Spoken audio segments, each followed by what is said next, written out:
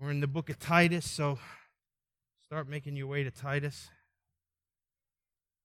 We're in chapter 3 of Titus, been working our way through this book. Remember, Paul writing to a faithful servant, Titus, who's ministering to the Cretans, who've earned their name. They're a rough bunch.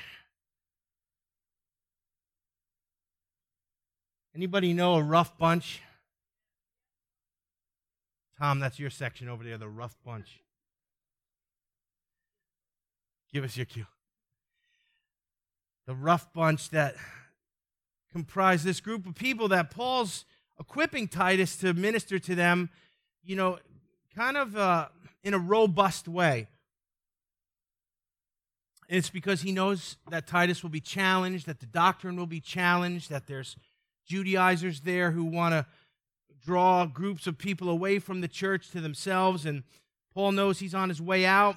He's probably accepted at this point when his imprisonment is not going to end well from a human perspective. He'll be martyred, so he's preparing those to carry the torch in his stead. We pick up in Titus 3 here, and we're going to look at verses 1 through 5 tonight. Let me read them to you. Father, we thank you for this book that is so pertinent to us and so applicable to us in a rough generation, in a dark time. We ask that these principles will come alive to us tonight, and that you would strengthen our faith by them, and that you'd give us wisdom on how to behave in such a way that we would bring glory to our Heavenly Father in all we do and say. I ask that in Jesus' name, and the church said, amen. Titus 3, 1 through 5. Remind them to be subject to rulers, to authorities, to be obedient, to be ready for every good deed, to malign no one, to be peaceable, gentle, showing every consideration for all men. For we also once were foolish ourselves, disobedient, deceived, enslaved to various lusts and pleasures, spending our life in malice and envy, hateful, hating one another. But when the kindness of God our Savior and his love for mankind appeared, he saved us, not on the basis of deeds which we have done in righteousness, but according to his mercy, by the washing of regeneration and the renewing by the Holy Spirit, whom he poured out upon us richly through Jesus Christ our Savior. Let's stop there for tonight. There's plenty in there for us to take a look at. The lighting's a little weird up here, so bear with me if I go blind at any minute while I'm trying to... Is it extra bright tonight, or is it the rain? Nothing. My brother's making hand signals at me. So here's Titus being instructed by Paul, verse 1 of chapter 3. Remind them to be subject to rulers. So let's talk about this a little bit. It's a reminder for us as Christians not to be problematic or rebellious towards leadership. Amen? All right, let me say that again. We as Christians shouldn't be problematic or rebellious towards leadership. Amen. And, you say, well, Pastor, look at some of the leadership we've got around us today. Still, God expects us to behave in a way that brings honor to him. There are always good leaders, bad leaders among men. We saw it throughout Israel's history. We saw it through the kings that sat on the throne and ruled over Israel. Think about that. Most of the kings were wicked kings that ruled over Israel. Think about the stench in God's nostrils that was when he didn't want them to have a king in the first place. They said, we want to be like every other nation. Give us a king. And God was like, that's not really what you want. And the prophet Samuel is like, they're rejecting the Lord, and he chastised them. But still, they wanted to be like everybody else, and they got Saul. And we know what a hot mess Saul was. That God had to replace him before he was done in the natural reigning. He had to put a man after his own heart on the throne, David. David wasn't a perfect guy, but he was God's choice, and he was one of Israel's greatest kings. So all throughout history, there have been good leaders and bad leaders, but the word tells us that, we should not be problematic or rebellious towards leadership as much as it's possible. Christians should be law-abiding citizens. As long as the laws honor God, as long as they are just laws, Christians should follow the laws. And, as much as possible there, the Bible tells us that, we're going to have difficulty in this world. We're going to have trouble. We're going to come up against things we don't agree with. There are even times throughout history and humanity where Christians had to say no to certain things. You realize if you are a Christian in the underground church in China now, there's mandatory abortion. You're not supposed to worship. There's all of these things that those Christians have to say, we must obey God rather than man. Someone say amen. But in general, we have to be law-abiding citizens as much as possible. It's important to know that God expects us to be respectful to God-ordained leadership. Look, you can look in Scripture, and the leadership that we see, even in among the nations, God ordained the structure, amen?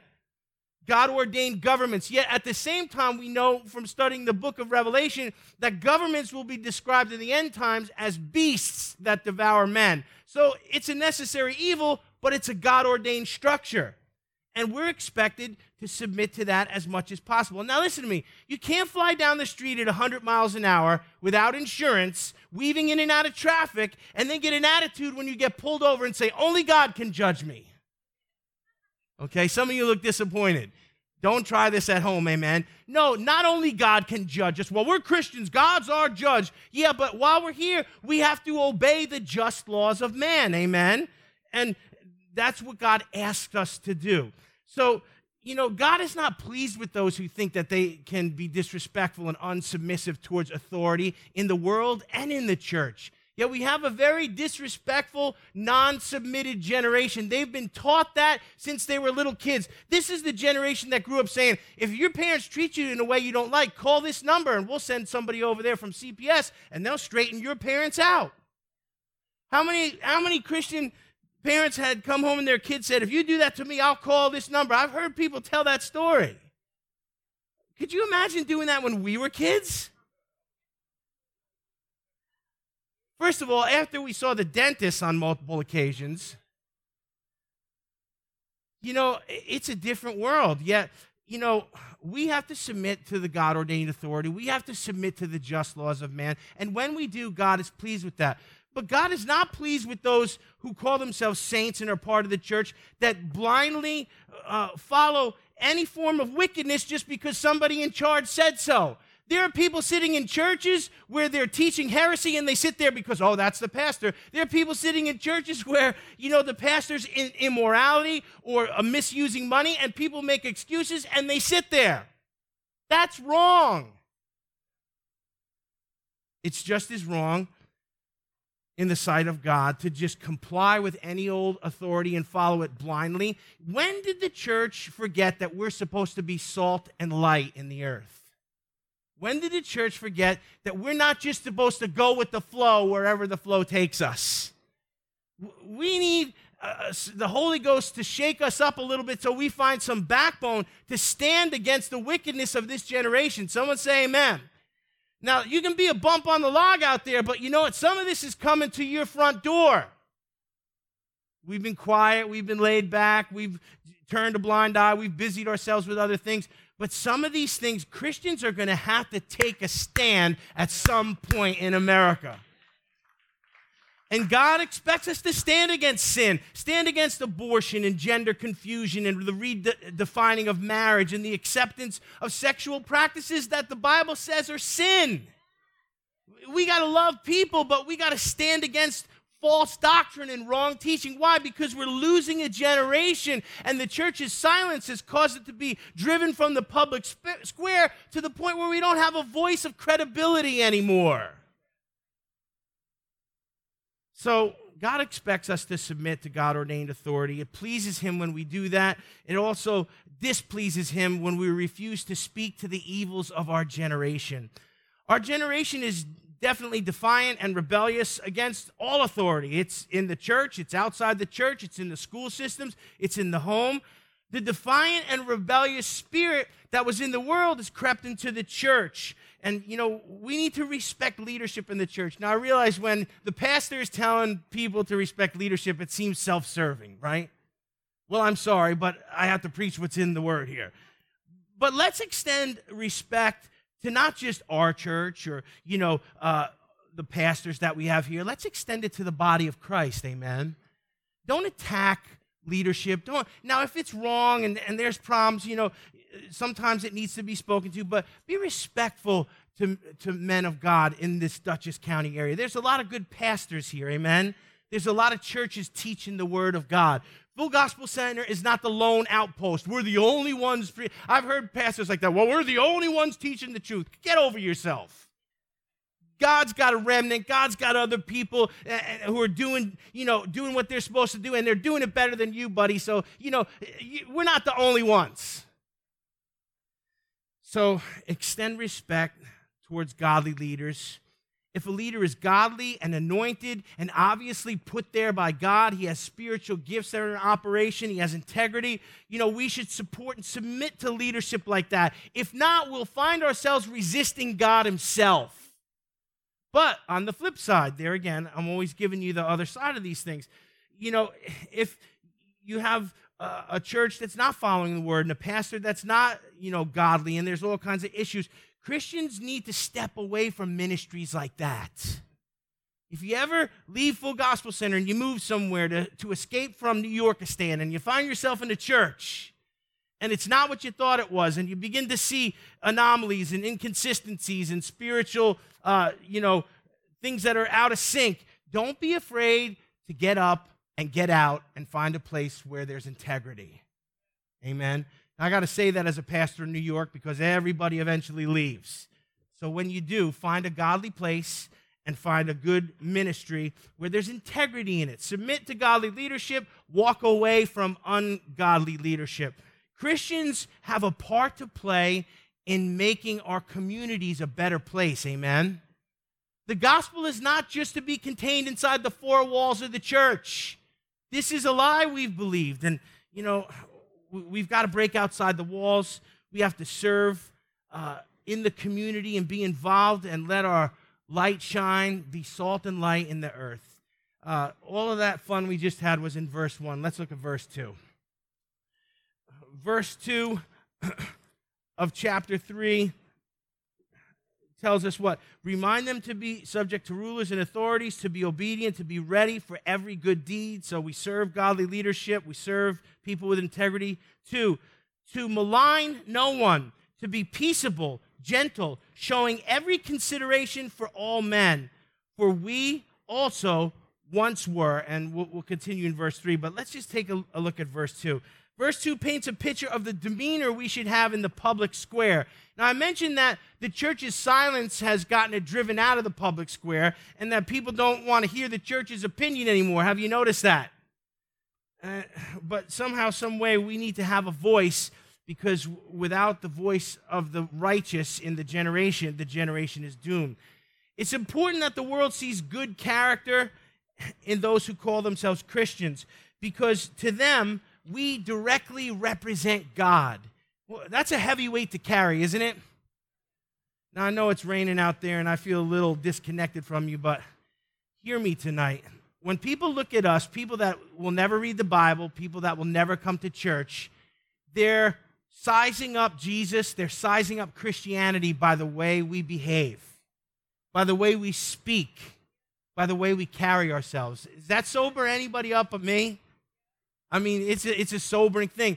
It's been said before that you and I are the only Bible that some people will read. That means, we got to live right and tight because we're an example, and people are looking at us to see what they think about Jesus. Now, in verse 2 here, you see 4 marks of good Christian character. And the first one was this. It says, speak evil of no one. Did you catch that in there? Now, this requires the disciplining of the tongue. Now, we know from Scripture that the tongue is the hardest member of our body to discipline. Amen? How many wrestle with their tongue every day? Amen. The rest of you are lying or you fell asleep. All of us, there are things that come out of all of our mouths. Did you ever just say something and you're like, where did that come from? Why did I say that? Or, you get around certain people that bring a response out of you. And the text here is telling us to speak evil of no one. Now, who's included in no one? Everyone. Everyone's included. That means, we're not supposed to just we're not supposed to tear anybody apart. Now, I know that this is relevant to us right now because there's a lot going on in the governmental leadership where people are tearing certain people to shreds. And rightfully so. And rightfully so. And rightfully so. But the Bible tells us to watch our tongues. As hard as this is, we should do more praying for leaders than we do criticizing of them. I don't have it down perfect. I'm trusting you're struggling with it too. But this is a pertinent word for us now, that God is saying, speak evil of no one. So we can call out injustice, we can call out dereliction of duty, all of these things, but we need to do it in such a way that we don't defile ourselves with the words that come out of our mouth. What's the second mark of good Christian character in Titus 3:2? To be peaceable. Now, this means that even those we disagree with, even those we are diametrically opposed to, we still act civilly with them. Civility has plummeted since the invention of social media. Why? Because the anonymity of being behind a keyboard in a location that's undisclosed makes a lot of people brave. And people say things that they never would have said before. Now, our society's become more vitriolic and nasty and judgmental. And as Christians, we got to be very careful not to get caught up in that. And let's be honest, we're wrapped in flesh too, and we have opinions. And you know what? We can get, into arguments and discussions, and we can, be so, wanting to contend over issues that we become contentious, and then all of a sudden, we don't look like Jesus anymore. Now, I know Jesus flipped some tables over and made a whip and threw money changers out, but that was one time. That's not 4 times a day before lunch, right? Everybody likes to quote that one. Well, Jesus, you don't sound much like Jesus. Well, Jesus, remember that time Jesus beat up the Pharisees? No, that's not in the Bible. Be peaceable, be civil. As much as it depends on you, get along with everyone and just be loving. So the second mark is be peaceable. The first one is speak no evil of others. Number 3, the third mark of good Christian character in verse 2 is be gentle. Be gentle with people. The older I get, and maybe you experience this too, the older I get, the more I mellow out. Anybody mellowing out? Some of you are so mellow, I can't tell if you're alive right now. You're not talking back to me. But the older I get, the more I mellow out. And you know what? That's just wisdom that comes with age. In our youth, a lot of us are explosive, and a lot of us are passionate, and a lot of us are just don't know how to control our emotions. But as we get older in the Lord, we need to learn gentleness, amen? It's one of the fruits of the Spirit. Now, I know people push your buttons. I know people rub you the wrong way. I know people say the most outlandish things because, you say, how do you know that? Because they do it to me. So understand, in all of that, in facing all of that, the Word asks us to have good character and to be gentle. There's an old expression, you catch more flies with honey than you do with vinegar. Anyone ever heard that? Sourpuss, nasty, judgmental Christians turn off everybody. But you know what? If we can just let some things slide. Water rolls off a duck's back. You know that? We need to be like a duck a little bit. Let some things roll off. Let some things go. Extend grace. Did you ever meet somebody that was so abrasive in the beginning that you couldn't stand them and you turned out to be good friends with them? That's happened to me more than once. And some people I thought were great, and after a while I couldn't stand them, so it happens in reverse too. Just being real with you. But learn to be gentle. Gentleness is a good thing. And it comes from controlling our tongues, and it comes from embracing civility. That gentleness will kick in. The fourth mark that is discussed here in Titus 3:2 is to be humble. Humility is something all of us have to work into our character. The Holy Spirit is working hard to keep us humble. How many understand if we're not humble, God will humble us? God resists the proud. I never want to be in a position where I'm not humble, I'm arrogant, and now I'm not fighting all the annoyances around me. I'm actually fighting God because He's trying to humble me. Arrogance really sets God off. Because the truth is, you and I live under grace. Everything we've been given is a gift of grace. What platform do we have to be arrogant? Well, I got more grace than you, so I'm extra special. God has to humble the proud. So speak evil of no one, be peaceable, be gentle, and be humble. 4 marks of good character. Verse 3 continues here, and it's a reminder of exactly who and what we were before we met Jesus. Now, look, I don't say we should ever live in the past, but we should never forget where we came from. Let me say that again. We shouldn't live in the past, but we should not forget where we came from. It's amazing. Some of us came out of the muck and the mire and the slop and the filth, and we act like we were born full of the Holy Ghost, speaking in tongues, leading the generation to Jesus. Come on, I've seen this before, and it's just like, it makes you scratch your head. Remember where you come from. Why? Because that'll keep you humble. It says, for we were once foolish ourselves, disobedient, deceived, enslaved to various lusts and pleasures, spending our life in malice and envy, hateful, hating one another. Let's stop there. There's plenty to unpack in verse 3. We looked at the 4 marks of good Christian character, and then verse 3 is telling us to remember where we came from. All of us need to hear this, because no matter how disciplined and how pious and how holy we might be today, we started out as sinners, lost in the dark, needing grace.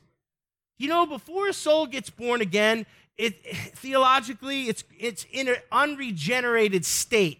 That state of ungeneration is really, you're spiritually dormant and you're spiritually dead. You're walking around as a dead man. You and I didn't begin to live until Jesus Christ came into our hearts and we were born again. Amen? That's good news for us. But you look at the generation out there that's unregenerated. They don't know Christ. They are the walking dead. It's not just a bad TV show. It's reality, spiritually. Dead men walking. Why? Because the spirit within them is dormant. It's not connected to God. Only Jesus can bring it alive. So we were that at one point. All of us were. No matter how much we got it together and how much we love Jesus now and how much we've harnessed purity and how much we've rejected sin and how much we've disciplined ourselves to stay unspotted from the world. Those are all good things, but we can't forget where we came from. Paul reminds Titus that we ourselves were once these 6 things. Number 1, we were foolish. How does everybody like number 1? Nobody likes being called a fool. In fact, the Bible tells us not to call our brother a fool or we're in danger of hellfire. So calling somebody a fool is a big deal. And it's not done just flippantly. So when the word says that we were foolish at one time, it's to sober us up. We were all foolish at one time. What does that mean? No matter how intelligent we were, what our IQ was, how many degrees we had, how many talents and abilities we had, at the point where we had rejected the Creator and rejected Jesus, we stood as fools before God. Think about that. Psalm 53:1 says, "The fool says in his heart, there is no God. They are corrupt and have done abominable iniquity. There is none that does good." Look at that. The fool says in his heart, what? There is no God. Before we came to Christ, we were in foolishness. This point is not getting any traction. The things that we thought were good weren't good. The things that we thought were admirable and we should lay our lives down for, it was wrong. It was upside down. It was inside out. We were foolish. Our eyes were darkened. Our minds were twisted. Our passions were driven by the wrong things. We never can forget that that's where we came from. Lost in the dark, acting foolishly, living in a way that ignored the Creator. And it's something that we need to remember. Outside of Jesus Christ, we're in the dark, but because of Him, we're in the light. So there's humility there to admit, once I was a fool. Once I lived for me. Once I thought living for God was foolish. But in Christ, I have wisdom now to understand it's better to lay my life down for God now and live with Him for eternity than to have a party now and waste my soul forever. Foolishness, amen? The world revels in IQs and talents and abilities. Oh, what a great musician, what a great comedian, and all these things, and they prop people up on pedestals, but yet outside of a relationship with God, we're fools, because the fool says in his heart there is no God. Number two, we were disobedient. Outside of a relationship with Jesus Christ, we are in the flesh. And let me tell you something, we weren't spiritual before we were born again. Remember, we were dead men walking. We might have been religious. We might have known some theology. We might have had some good character traits. But the truth is that we were disobedient. Why? Because we were in the flesh. And when you're in the flesh, you can never please God. Now, if you don't believe that, listen to Romans 8, 7 through 8. Because the carnal mind is enmity against God, for it is not subject to the law of God, nor indeed can it be. So then those who are in the flesh cannot please God.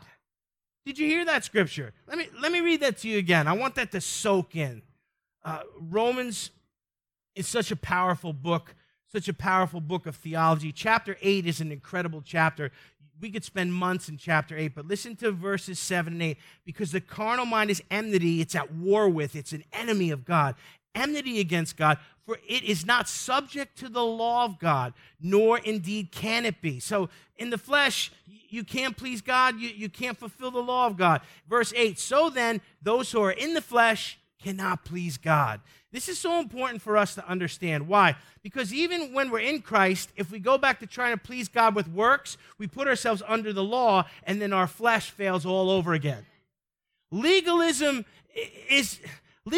for the Christian is foolishness. Why? Because all the law exists for now on this side of the cross is to prove to us that we need Jesus. For those who need Jesus and have Jesus and then want to go back to works-based, performance-based pleasing God, it's foolishness. And so understand, the flesh is disobedient to the Lord. It cannot be obedient to the Lord. If we're in the flesh, we can't please God. You might think, well, I'm a Christian, I'm born again, I got Jesus, my flesh is completely gone, I don't have any troubles with it. All of us know that that's not true. We've got to walk in the Spirit, not in the flesh, amen? Can a born-again Christian still be fleshly? You bet your boots they can. Yeah. And so it's this exchanged lifestyle. We exchange the old nature, the old pattern, the old man for the new man that walks in the Spirit. In the flesh, we can't please God. In the flesh, we're disobedient. And before we knew Christ, we were all foolish and we were all disobedient. Number 3, we were deceived. Look at that. It seems to go from bad to worse here. So we were foolish, we were disobedient, now we're deceived. There are two kinds of deception. There's a deception in the soul that says there is no God, there is no heaven or hell, there's no point to life, do whatever you want, when you die, you're worm food. How many know that that's deception? Many in our generation believe that. There's no God. There's no life after death. There's, this Christianity. It's all foolishness. It's all made-up stories and all that. You know what? One breath on the other side of this life, and they're going to wish that they didn't swallow that lie. The truth is that all of us, before we came to Christ, were deceived. So the first level of deception is that people reject God and they don't believe there is a God, and they become foolish and they're overcome with disobedience, and all of this chains together. The second way to be deceived, and this is the more common deception in our generation, is that they believe things like all roads lead to God, and you know what, I'm completely, lost, but I'm fine, and I'm a good person, and so I'll make it to heaven. Anybody recognize these ones? It's all your spiritual journey, and everyone, goes to heaven, and all roads lead to God, and, it's these lies. It's this deception. Now, if someone won't believe in God, that's one way for the devil to bind them up. But if someone will believe in God, but then not believe in what the Scripture says on how to get to God, that's the second way, and that's the most common way. Most people we know, most people we work with family, I believe in God. And you start to tell them about Jesus. I believe in Jesus. And, you start to tell them about the Bible. Oh, yeah, that's good stuff. You know what? The devils believe that stuff. that doesn't save you, amen? So there's this level of deception. Now, when we're in that darkness and we're deceived and we think we're good and God grades on a curve, and as long as we're not as bad as Hitler, we're going to go to heaven, as long as we don't murder anybody. Some of you look nervous. The truth is that, and you and I know it once we come to Christ, is without Jesus, we're not going to heaven. Without a personal relationship with him, we're lost. We're deceived. So there's deception in the hearts of men, and before they come to Christ and out of the darkness and into the light, they're deceived. Don't look at your loved ones and your family members and your coworkers and say, oh, they're good people. You know what? God, they'll get saved. God will accept them. Please don't believe that lie. We have got to preach the gospel to this generation, because without the gospel, they're not going to get saved. Amen? Well, they're good and they're nice and all that stuff. That doesn't get you into heaven. You and I know it. On the other side of the cross, we're not deceived anymore, but we have the truth, and the truth makes us free. Number 4, it says serving various lusts and pleasures. We all understand that when we come into the kingdom, out of the darkness into the light, there's old patterns and habits and lifestyles that need to be left behind and buried in the waters of baptism. Serving various lusts and pleasures. The reality is, when we don't have Jesus, we're going to find some pet sin. We're going to find something that tickles our flesh. We're going to find something we have an appetite for, and we're going to indulge in it without restraint because it's all we've got. Don't look at sinners and go, how can those sinners sin like that? They're sinners. When we were sinners, we sinned like that too. Well, maybe we didn't do, this one or that one, but there was something that we were connected to and made a god out of it. It could have been a hobby. It could have been a sport. It could have been, some pleasure, something but it took the place of God in our lives. And that's the issue, amen? Even still, as Christians, we've got to make sure that Jesus is on the throne of our hearts. Serving lusts and pleasures. There's so many idols out there for us to serve. It seems like a never-ending list, a barrage of things that try and captivate our eyes and steal our attention and get us to focus on. And, they might not even be bad things. They might be good things. But listen, nothing can take the place of Jesus on the throne of our hearts. Before we had Christ in our lives, we served various lusts and pleasures. We came to Jesus, and all of us were driven to serve something other than him. We had this insatiable desire to fill that God-shaped hole in our hearts with something, with anything, and we tried really hard to do it. Because of the nature of our flesh, we had no other option but to do that. Even in Christ, we've got to put our flesh in check and learn to walk in the Spirit. Every day, you and I need to check ourselves before we wreck ourselves. Amen? Oh, I got my flesh under control, Pastor. No, there's a right moment. There's a right scenario. There's a setup that the enemy's been grooming you for. Listen, every day we need to crucify that flesh. The day we don't is the day it'll take advantage of us and overcome us. So learning to walk in the Spirit is the key to putting the flesh in check. Listen to Galatians 5:16 through 17. I say then, walk in the Spirit, and you shall not fulfill the lust of the flesh. It doesn't say be a Christian and you won't fulfill the lust of the flesh.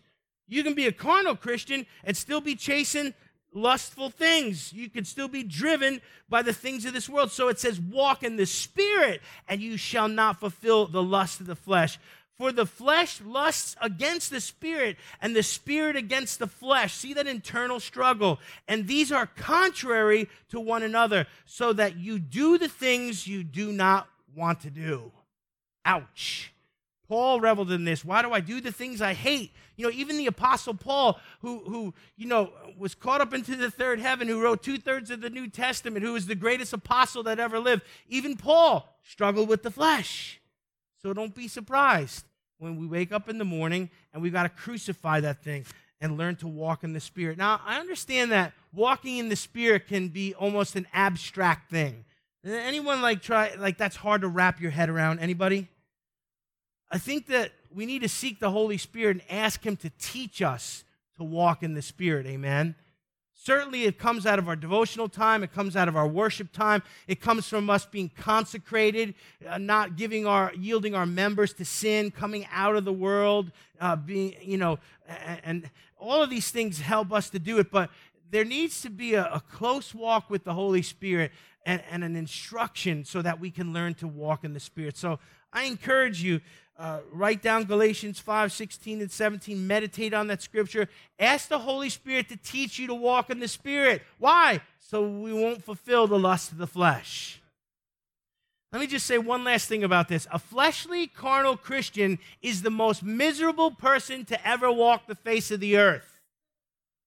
You say, why do you say that? Because if we're born again and we know the truth, and we know that the things of the world are empty and useless, yet we try to satisfy ourselves with those things, we become a carnal, fleshly Christian, and we're going to be miserable. You know, you can still be saved, but you're going to be in constant conflict and hypocrisy, and that internal war that's going on between the flesh and the spirit, when the spirit is being overwhelmed by that, it's going to rob our peace, it's going to rob our joy, and it's going to make life a living hell. The best thing we could do is crucify this flesh every day, to really get serious with God, to keep no pet sins for ourselves. Many people are, well, I'll give you this, Lord, and I'll give you that, Lord, and I'll discipline this area of my life, but this area here, no, I'm just going to keep that for myself like a little pet sin. Oh, it's some little foxes, right? That'll get you. That pet sin might look cute and innocent and insignificant at first, but it will grow into a monster that will challenge your salvation. So don't be a carnal, fleshly Christian. I'm preaching to me as much as I'm preaching to you, but you and I should be committed to the Lord 110%. Number 5, the fifth thing that we extract here out of verse 3 is living in malice and envy. So the word is telling us before we were in Christ, we lived in this state, malice and envy. Now, the unsaved are highly susceptible to getting stuck in bitterness. How many people get saved and come to Jesus, yet they have roots of bitterness in them that need to be dug out through, prayer and deliverance and all those things? Why? Because when you're unsaved and somebody wrongs you and you don't understand that you've been forgiven, so you have to forgive, a lot of people will hold on to that wrong and turn it into a root of bitterness. And see, before we came to Christ, all of us had unforgiveness and roots of bitterness. And people, we were susceptible to that, envy and getting stuck there in unforgiveness and wanting revenge. How many want that? Remember that, just wanting to get even with people. Oh, you look so holy out there. But the truth is, you know what? Before we had Christ, we wanted to get revenge. We wanted to get even. We wanted to give people a piece of our mind. Now, as Christians, all of that has to be, fading away. We don't have any recourse to seek vengeance because the Bible says vengeance is the Lord's.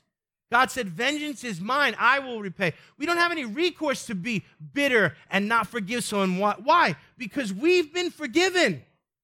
We become that wicked servant that was forgiven a great debt and then found his fellow slave and beat him because he owed him a little bit of money. You remember that parable? If we're forgiven and we refuse to forgive others, we become that wicked servant and we attract the wrath of God upon our lives. So, living in malice and envy, that's something that we struggled with when we were unsaved.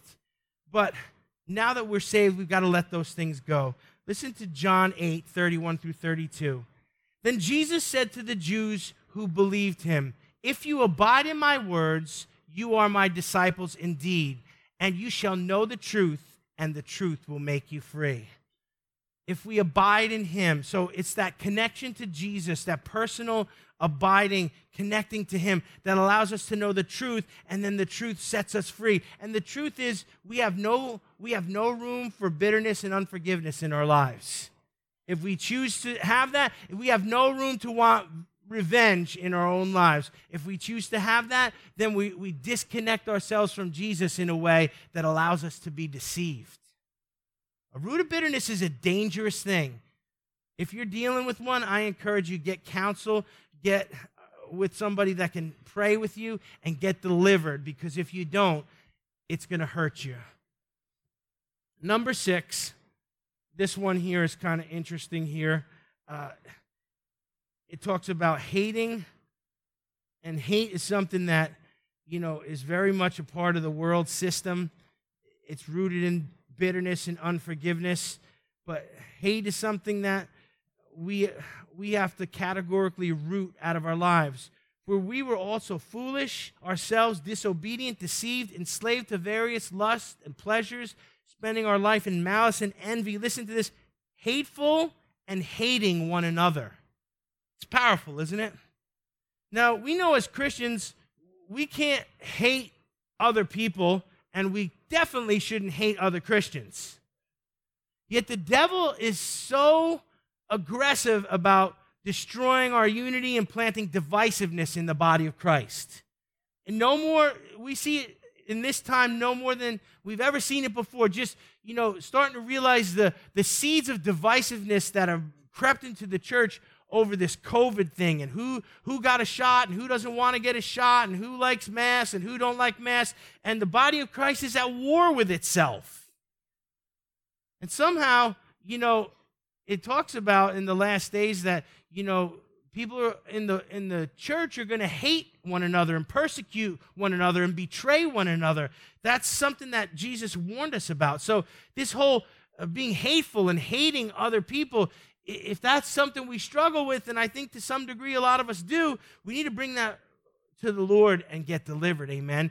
Christians can be free from the bondage of hating others over culture, over religious practices, over denominationalism, over skin color, over economic and political stances. You know why we can do that? Because we're one in Christ.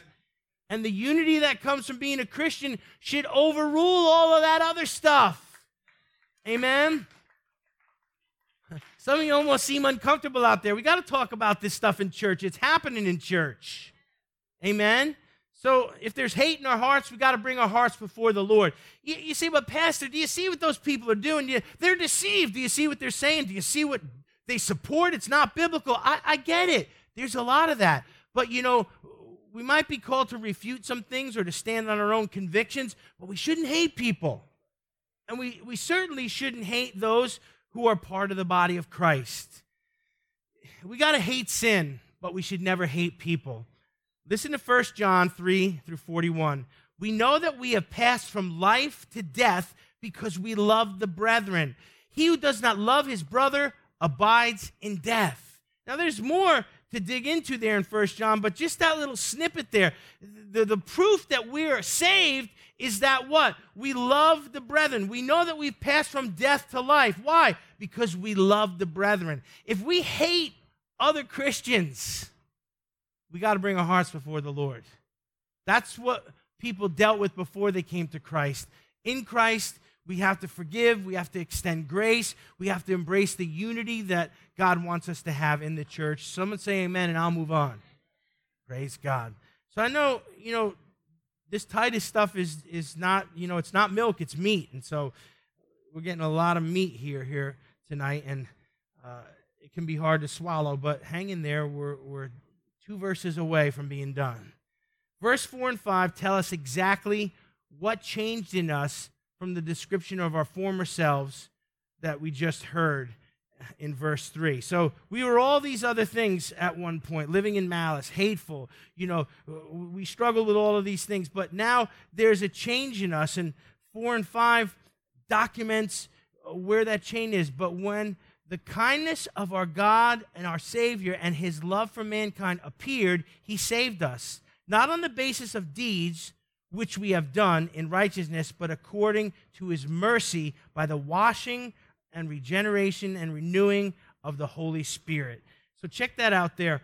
The change that happens in us, verse 3, we were all messed up. Then we came to Jesus. Now, what changed us? It was the kindness and love of God.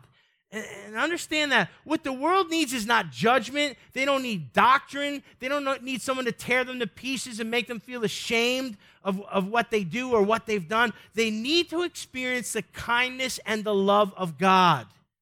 You know what changed me as a young man to want to serve Jesus? Is the kindness and the love of God I saw in the people of God when I came to this church. I remember as a young boy at 14 walking in here and seeing people, Tom, that had the love of God in them. You could see it on their faces. It seemed like their faces were beaming. Now, when I got to know these people, they were not super Christians or anything. They just had something that I didn't have. Nobody had to preach to me. Nobody had to yell at me. Nobody had to tell me I was a sinner. I just saw a love that I didn't have, and I knew it was from God. And you know what's going to change people in your neighborhood, in your office, in your family, and people that come in here? It's the love of God. It's the kindness and the love of God. How was the kindness of God expressed? It was expressed in the fact that Jesus left his Father's side. He came to earth as a helpless child. He was born in a humble manger surrounded by animals and manure, and he was rejected and mistreated by his own. They didn't receive him not, and he did all of that to embrace the cross and to rise from the grave for you and me. He did it for us, amen? Well, you say, what is that? That's the kindness of God. God was under no obligation to do that. The reason that any of us are here tonight and saved and redeemed and set free and have the joy of the Lord is just because God chose to be kind to us. How about the love of God? How is the love of God expressed? Jesus willingly did the Father's will. He opened his arms and endured the cross. Jesus literally became sin for us. Jesus didn't just, deal with sin or, pay a little. No, he became sin for us. He took on the sins of all mankind. That's why the Father had to turn his face away from Jesus. For the first time, the Father and the Jesus connection was broken, and Jesus cried out from that. He said, my God, why have you forsaken me? What was that all about? He became sin, and the Father couldn't look upon him anymore. He did that for us. That was the love of God. We think about the pain of the cross. Oh, they beat him and they put that crown on his head and, they put nails through his wrists and his feet and they stabbed him. That was not the greatest pain that Jesus endured. The greatest pain he endured was being separated from his Father. And he did that for us, and that's the love of God. The love of God is expressed in Jesus literally becoming a sin offering for us, that we could accept what he's done in our place and now have a relationship with our Heavenly Father that leads to eternal life. What an amazing salvation we have, amen? Verse 5, I'll close down with this. Verse 5 is, we'll hit 6 too. Verse 5 is really solid theology. This is the way Paul,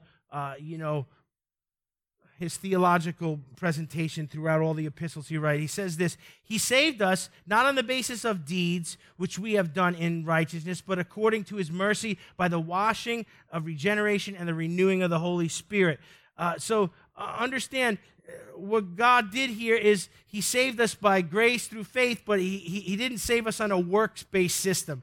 A lot of people get caught up in a works-based system. Why? It's because it's what the world teaches. If you study every other religious system that's out there, every single one of them, without fail, if you dig hard enough, you'll find it's a works-based system. The only different system is Christianity. Why? Christianity is unlike any other religious worldview because it's the only one where God came and died for us, and we don't have to earn salvation by works. It's a free gift. There's no other system out there that you receive salvation by a free gift. When people say, Christianity is just, one of those religions among religions. No, you're not understanding what biblical Christianity is. There is no religious worldview like Christianity. There's no one else who came to earth, claimed to be God, died on the cross, and rose from the grave for your sins. Amen? So understand tonight, Christianity is not just a religion among religions. Just pick one, all roads lead to God. That's a lie. No, Paul is saying it's not a works-based system. It's not done by earning salvation. No, it's a free gift, and it's by the grace of God.